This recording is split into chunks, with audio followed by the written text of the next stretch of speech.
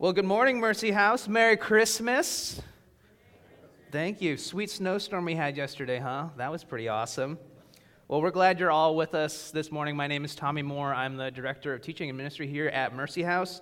If this is your first time being here or first time back in a while, we're super glad that you're here with us. We want to just say Merry Christmas to you. We're glad that you are here worshiping with us during Advent, so welcome. Well, here we are. We're at the final psalm in the Songs of Ascents, and we began in Psalm 120, and we've made it these past 14 weeks. And I know that I have recapped what the Songs of Ascents are several times now, but I think, as I've thought about it, as we've really studied it really closely over these past few months, here's what I would say about the Songs of Ascents. That the Songs of Ascents are a collection of songs which helped Israel as a community of God's people to unite together, to persevere through hardship, to hope in God's care for them, to be encouraged in their identity as God's people, and to trust in God, their Father, to bring them home to Jerusalem. Every single time they sang these songs, this is what it meant for them. And Jerusalem meant so much more to them than just being their capital city. So don't get me wrong, I love going to Boston just as much as any other Boston-born, bred, Beantown boy. Like, this is my home. I love grabbing food at Faneuil Hall. I love ice skating on Frog Pond. I love catching a Sox game at Fenway. I love walking the Freedom Trail and riding on the overpriced duck boats and getting chowder by the harbor. Like, this is how I grew up. I love Boston. But the people of Israel weren't making these pilgrimages back to Jerusalem to experience some tourist attractions. For them, it was a homecoming. It was an opportunity for them to experience unity with God at the temple, unity with one another in worship that they would not be able to experience anywhere else in the world. So sure, for them, it was culturally home. But Jerusalem was more importantly a home for their hearts and for their souls.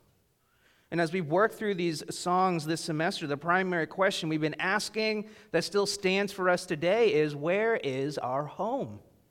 Where do we find our peace and our shalom?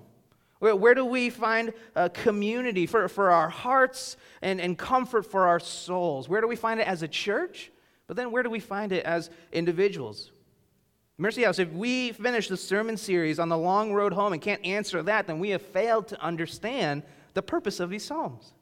And if we can't understand why Jerusalem was such a big deal to Israel and the role that it plays in communicating what the kingdom of God means to us as followers of Christ today, then we don't understand these songs of ascents. And so I want to walk away today feeling like we have a grasp on these collections of psalms. And so what we're going to do is we're going to take a quick stroll through all of them together. Briefly, don't worry, we'll get you out by lunch. I hope that this blesses you as much as it's blessed me to review really the depths and the riches of these psalms. And so for each psalm, what I'm going to do is I'm just going to pull out what I think is kind of the central verse of that psalm, and I'm going to re-articulate the core truth that we've unpacked through this semester. So we're going to start with Psalm 120. These are going to be on your screen, but you can, of course, flip through them in your Bible. Psalm 120, I'm going to read Psalm 120, verses 1 and 2. In my distress, I called to the Lord, and he answered me. Deliver me, O Lord, from lying lips, from a deceitful tongue. We start off the Songs of Ascents with this psalm, which sets the tone for Israel's relationship with God. And for those of us who are hearing lies from those around us, or even from within ourselves, we know that in our distress, we can call out to God who hears and who responds, and whose words that we find in Scripture are the unshakable foundational truths that remind us of who we really are. Psalm 121, verses 7 through 8. The Lord will keep you from all evil. He will keep your life. The Lord will keep your going out and your coming in from this time forth and forevermore. The dangers and trials awaited the Israelites. What gave them confidence was reflecting on the constant, the consistent, the capable, the comforting, the calming, the comprehensive nature of God's protection over them. And God has demonstrated this same protection over us who are in Christ, that no matter what we face on this long road home, whether it threatens our emotional health or our physical lives or even our spiritual well-being, God commands complete protection over his children at all times, from this time forth and forevermore, through eternity. Psalm 122, verses 3 through 4, Jerusalem, built as a city that is bound firmly together, to which the tribes go up, the tribes of the Lord, as was decreed for Israel, to give thanks to the name of the Lord. In Psalm 122, we begin seeing the fellowship of God's people, that as a city, God's people are brought together to experience peace and rest. But even if a community of believers is struggling to experience the peace and rest of God together, even as we as individuals have no peace or any rest in any area of our lives, we are learning that the peace of God alone is enough for us. For in Christ we are bound firmly together in perfect peace and perfect unity with Him. There's no greater shalom than the shalom that we have in our relationship with Jesus. Psalm 123, verses 3 through 4. Have mercy upon us, O Lord, have mercy upon us, for we have had more than enough contempt. Our soul has had more than enough of the scorn of those who are at ease, of the contempt of the proud. When we in our lives experience the destructive contempt of others in our lives, when others speak to tear us down, to belittle us, to crush us with painful words, when we're caught in the prison of ongoing contempt and made to think and maybe even begin believing that we are worthless scum, that we are useless, that we are insignificant, we hear the voice of our Father who sits enthroned in heaven, having mercy upon us and telling us that we are loved, that we are cherished, that we are delighted in by God, and that we are worth giving up His life for in order to rescue and redeem us back to Himself. Psalm 124, blessed be the Lord, this is verses 6 and 7, blessed be the Lord who has not given us as prey to their teeth. We have escaped like a bird from the snare of the fowlers. The snare is broken, and we have escaped. In Psalm 124, we see Israel's sober understanding that had it not been for God who was on their side, they would have been wiped clean off the map. And for us today, it's not just our physical lives that are under the sovereign guardianship and protection of God, but our spiritual lives as well.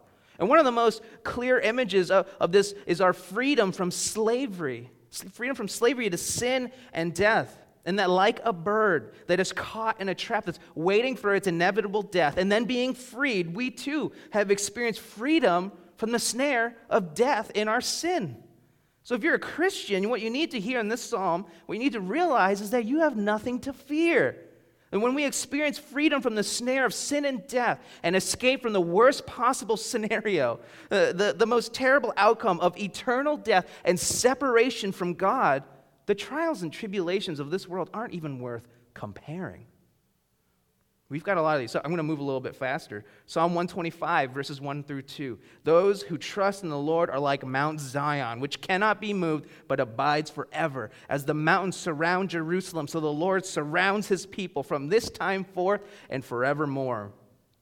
Those who actively trust in the Lord and build their life upon the rock that is Jesus Christ are secure like a mountain that cannot be moved, that can weather any storm that life brings. Psalm 126, verses 1 through 3. When the Lord restored the fortunes of Zion, we were like those who dreamed. Then our mouths were filled with laughter, and our tongue with shouts of joy. Then they said among the nations, the Lord has done great things for them. The Lord has done great things for us. We are glad. For those who want to know the secret to happiness, it's not found in earthly pursuits or worldly delights. We see biblically that the greatest joy that we can have in life, the fullest and truest joy that we can experience, is found in being in the presence of God and experiencing right relationship and fellowship with Him.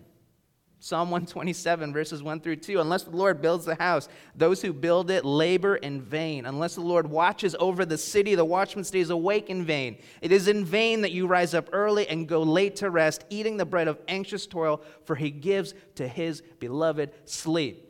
Translation, God is in sovereign control, orchestrating and establishing everything. Psalm 128, verses 1 through 2. Blessed is everyone who fears the Lord, who walks in His ways. You shall eat the fruit of the labor of your hands. You shall be blessed, and it shall be well with you. God blesses those who live in rightful reverence and obedience to Him.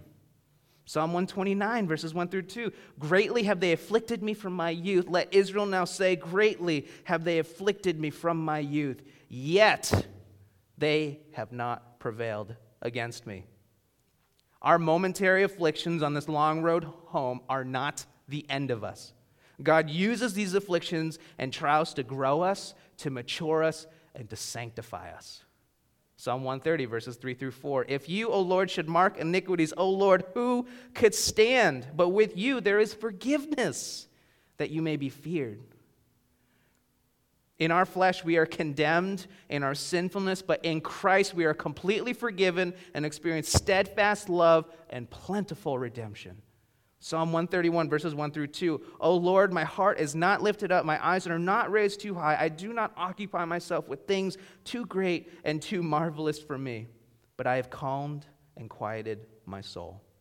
Like a weaned child with its mother, like a weaned child is my soul within me. When we can humble ourselves under the mighty hand of God, we can experience the peace of a child being taken care of by a loving parent. Psalm 132, verses 13 through 14. For the Lord has chosen Zion. He has desired it for his dwelling place. This is my resting place forever. Here I will dwell, for I have desired it. We can rest in God's promise that he will dwell in fellowship with us as his people forever. In Psalm 133, verse 1, this is from last week. Behold, how good and pleasant it is when brothers dwell in unity. Those of us who are Christians have perfect unity with God, and we get to experience soul-nourishing, refreshing unity together as a family. Cherish these Psalms, Mercy House. Return to them often, specifically when the long road to our heavenly home is feeling especially exhausting and tiring, when we feel weary and afraid, full of anxiety, or even struggling in the depths of doubt and in despair. Dig into these truths that will bring you life and freedom. And these Psalms served Israel very well. They sustained generations of a nation in the community, and they did their job of reminding Israel of who God is when Israel forgot, and how they related to Israel, and how God related to Israel in every single experience of life. And so here we are in Psalm 134. That was probably the longest sermon intro you'll ever hear. And the last psalm here is short and sweet, and it centers around this idea of blessing, which is mentioned in each of these three verses. And the first thing to know is the structure of the song. And many commentators speculate that this is a call and a response, and that it's actually between the traveling pilgrims, those who have come to Jerusalem and are leaving, and those who are servants of the temple. And so the image, as Charles Spurgeon actually paints it, he talks about this being the pilgrims departing from Jerusalem early in the morning and calling out to the priests and the Levites with verse 1 and 2, and then the priest's response in verse 3 to the travelers. So let's jump in verses 1 and 2. Come, bless the Lord, all you servants of the Lord who stand by night in the house of the Lord. Lift up your hands to the holy place and bless the Lord. The pilgrims are encouraging the priests and Levites to bless the Lord. Bless the Lord. We see this phrase often in Scripture. I think it could still be a little bit confusing to understand. Like, what does it mean to bless the Lord? What does God not have that we can bless him with? The idea of blessing God that we see in the Bible means to acknowledge how great he is to him, to let God know how valuable and awesome he is. This really is what it always means to bless somebody else. So I'm not going to lie, I love Christmas. And one of the reasons why I love Christmas is because of the gifts. And sure, I love receiving gifts. Who doesn't? But I thoroughly enjoy, I think even more, the giving of gifts. I love brainstorming and thinking about what a good gift would be for somebody, and I don't always get this right, but I love trying to communicate to someone that I know, that I care for them, that they are worth the effort and the resources that went into that gift that I'm trying to give to them. This is what it means to bless somebody. What we're doing leading up to Christmas is, as we're buying books and as we're knitting scarves, as we're making coupons for chores, is what we're trying to let the person know by giving them this gift is that we love them, that we know them, and that they're worth it. that they are valuable to us, that our relationship is worth something, and that the gift that I wrapped and am presenting to that person, it's meant to communicate to them that you mean a lot to me. You mean so much that I want to give you this gift. And some of you might be like, wait, what? That's what's going on when I give someone a gift? Yeah, that's what's happening. And there's still time, right? Christmas is a week away. Think about who you're giving a gift to and how you can bless them, how you can let them know that they are valued by you and worth it to you to give them this gift. I think we know this intuitively, most of us at least, that depending on who you're giving the gift to, that gift changes based on who that person is. A couple of weeks ago, a bunch of campus ministry leaders gathered here at Mercy House for a Yankee swap. And Alden, who lives with me, was leaving the house with a pack of seltzer under his arm. And I was like, hey, are you sharing that at the party? He's like, no, this is my Yankee swap gift. And then we proceeded to have like a legitimate argument about how this was a terrible gift. And Alden was convinced, though, that like this was the vibe. That's what he said. Whatever, like he can live his life, like whatever. But here's my point. In 6 days, as we celebrate Christmas, if he slides over an unwrapped case of a black cherry seltzer to his girlfriend, Megan, right? Like, to use his own words, like, that's not going to be the vibe, right? And now, I know Alden would never do this, right, Alden? Like, he would never do this. My point is that the blessing that we give has to match the value of the recipient to us, right? Like, that's what it means to give a gift to somebody.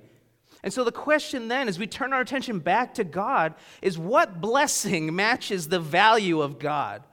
As surely a pack of seltzer isn't appropriate as a gift to truly bless God. So what could we possibly bless God with? The only thing that we can bless God with is the praise of our lips and the posture of our hearts. Let me say that again. The only thing that we can truly bless God with is the praise of our lips and the posture of our hearts. If you took all the money in the world and you somehow engineered like the most incredible, the most valuable gift that this world could practically construct, and you offered it up to God, it would still be like sliding a pack of seltzer across the table to God. Like nothing is comparable to the infinite worth and the infinite value of God. The only thing that we can bless God with is the praise of our lips and the posture of our hearts. There is nothing that my 2 daughters can give to me that would compensate me adequately for being their father, right? But when they tell me that they love me, and they mean that from their hearts, like I treasure that more than any physical gift that they could ever give to me. The most pure blessing we can give to God is not our money. It's not our time. It's not our talents. It's declaring with our mouths a reality that we believe inside of our hearts that God is supremely valuable, that there is nothing and nobody greater than He is, that there's nothing that we'd want more of, there's nothing that we'd rather have, there's nothing more precious to us than the God of heaven and earth. This is what it means to bless God, to praise Him, and to worship Him. Well, how ought we worship Him? 2 things that we see in these verses are 1, all the time, and 2, with our whole being. All the time and with our whole being. We're seeing in verse 1 that the pilgrims are encouraging the priests to bless God, to worship Him, and to keep on doing it. Look at verse 1. Come bless the Lord, all you servants of the Lord, who stand by night in the house of the Lord. The priests and the Levites took their duties of worship seriously. They didn't just come on Sundays from 10 a.m. to 11:30 a.m. in the morning. What we see in 1 Chronicles 9 is that this was every day, all day. 1 Chronicles chapter 9, verse 27, and they, this is the Levites, lodged around the house of God, for on them lay the duty of watching, and they had charge of opening it every morning. And then you jump down to verse 33. Now these, the singers, the heads of fathers' houses of the Levites, were in the chambers of the temple, free from other service, for they were on duty day and night. It's quite the worship team right there. If you were to ask a Levite, how often should we be worshiping God? They would undoubtedly respond all the time, night and day. And as if in complete agreement, we see the Israelite pilgrim leaving early in the morning and in verse 1, encouraging them to, hey, continue doing what you're doing, brother. Keep worshiping the Lord. See, the mature follower of Christ sees that God is worthy of worship and praise all the time. Not when it's convenient, not when it's culturally appropriate, not when you have a little bit of extra time, not when it's church time as opposed to your personal time, all the time. If we don't agree with this or we don't live this out, then it's because we really don't comprehend the value and the worth of God. We don't see him as infinitely glorious and infinitely worthy of around-the-clock worship and praise. But the reality is that he is worthy of that. God's glory demands our response of worship. Like the sun causes us to intuitively and reflexively block our eyes when we see the brightness of the sun. God's glory demands response in worship like gravity demands that we fall to our knees when we don't have enough strength to bear up against it. And God's glory demands our response of worship like seeing the most beautiful, incredible sunset in the world and how it just naturally pulls the words out of our mouth. We say, wow, wow. Unlike a sunset which ends, the glory of God radiates around the clock, giving us opportunities day and night to respond in praise and worship to him. And some of us need to grow in this, myself included. I think some practical things to think about is the next time we're commuting to try to listen to some worship music instead of that cool, funny podcast that you need to catch up on. The next time we're up early in the morning, spending time in his word, praising and worshiping him. The next time you're up in the middle of the night, not able to sleep, praying prayers of praise and worship to God instead of watching that show. And again, I'm speaking to myself here. It's not always intuitive to praise God around the clock, but like the pilgrim encourages the priests and the Levites, so let us encourage one another. Keep blessing the Lord, all you servants of the Lord. Not only are we seeing that we ought to worship the Lord all the time, but we're seeing that we ought to do it with our entire being. Verse 2, lift up your hands to the holy place and bless the Lord. If you've been in a church before, you might notice that during the music, there are people who raise their arms, they lift their hands. You might see different iterations of it. It's a bit of a joke in the church. Like there are those who do like a little lift like this, then you've got like the spread outside, and then you've got like the full raise. You got people on their knees. Like it's kind of a joke, like, hey, where are you on this spectrum? But whatever degree of hand-raising there is, the posture of lifting up our hands in worship is communicating surrender. It's almost a universal sign that communicates that we are unarmed, that our defenses are not up right now, that we submit ourselves as representative of even our lower posture to a God who is greater and who is higher and who is more powerful and more glorious. And the raising of hands in worship is an act of humility, which matches the praise of our lips and the posturing of our hearts with the posturing of our very own bodies. So whether you decide to lift your hands in worship or not, it is irrelevant. Because in reality, God only cares about what is in your heart. It's possible to raise your hands in worship and not be in a place of complete humble worship. And it's also possible to keep your hands in your pockets and sing praises from a place of absolute humility and absolute surrender to God. But this is what the verse is speaking to. It's encouraging the priests and the Levites who worship to do so with their entire being, with their lips as they sing, with their hearts as they humble themselves before God, and even with their bodies as they surrender to God in worship and praise. Mercy House, that's it. The final psalm of the Songs of Ascents is beautifully simple. It's a reminder that we ought to worship and praise God as a response to who God is and what he has done. And that when we realize just how glorious and valuable he is, as we realize that he is worthy of worship and praise all the time, that we then do that with all of our being. The simplicity of this psalm is really the simplicity of the gospel. And as we prepare ourselves this week for the birth of Jesus, we don't need to overcomplicate what this week is about. It's not about getting our Christmas cards out in time. It's not about hanging up Christmas lights or getting our tree decorated. It's not about baking cookies or watching Elf or giving each other presents. It's not even about fulfilling all of these rituals and traditions. The purpose of Christmas is to bless the Lord. It's his birthday, to praise him and to worship him all the time with all of who we are.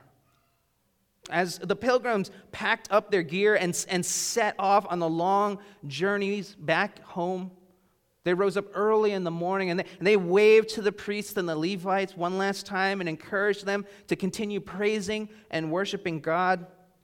And you can imagine that this experience was very mixed for them.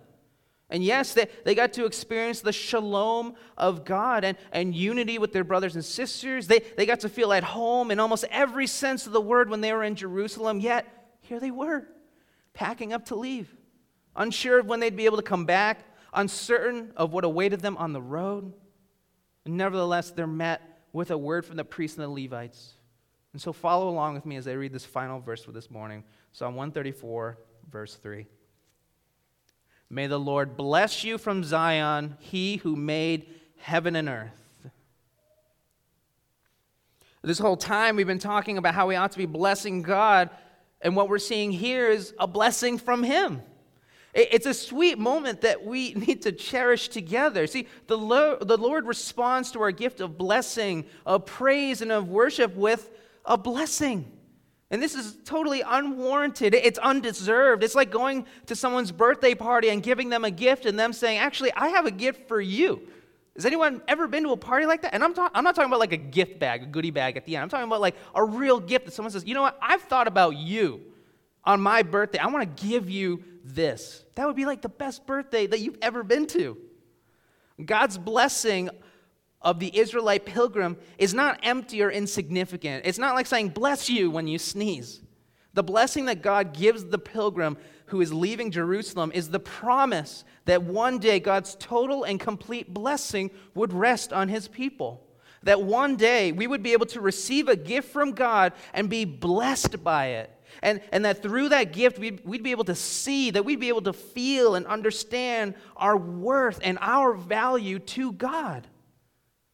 Mercy House, as we approach Christmas, we are singing songs of worship and praise to God. We're doing it all day and all night with all of our being. But don't forget that as you bring your gift of worship to Jesus on his birthday, he does the unthinkable. Christ turns and gives you the greatest gift that you have and ever will receive. In Christ, we receive the full blessing as promised by the Father in heaven in this final verse of Psalm 134. Well, what is the gift? The gift of the gospel. The gift of the forgiveness of our sins. The gift of eternal life. The gift of restored relationship with him. The gift of perfect protection for eternity. The gift of peace, true shalom. The gift of joy. The gift of love. The gift that communicates our incredible worth and our incredible value to God who made heaven and earth and everything in it. The gift that says that we are treasured, that we are adored, that we are delighted in. The gift of unity with him. The gift of unity together as a family. Well, what is this gift? The gift is Christ himself, Mercy House. The Savior, Messiah, Redeemer, in the flesh as a baby who would grow to offer his life as a sacrifice to save ours. Mercy House, I don't care what's under your tree next week. Everything is an empty can of seltzer compared to the immeasurable riches of Christ and what he has done in giving all of himself to us. If you're not a Christian, Christmas comes early for you this morning. God is offering you this gift of life and peace. And like all gifts that you've ever received, all you need to do is reach out and to receive that and to take that as your own and enjoy it and cherish in it.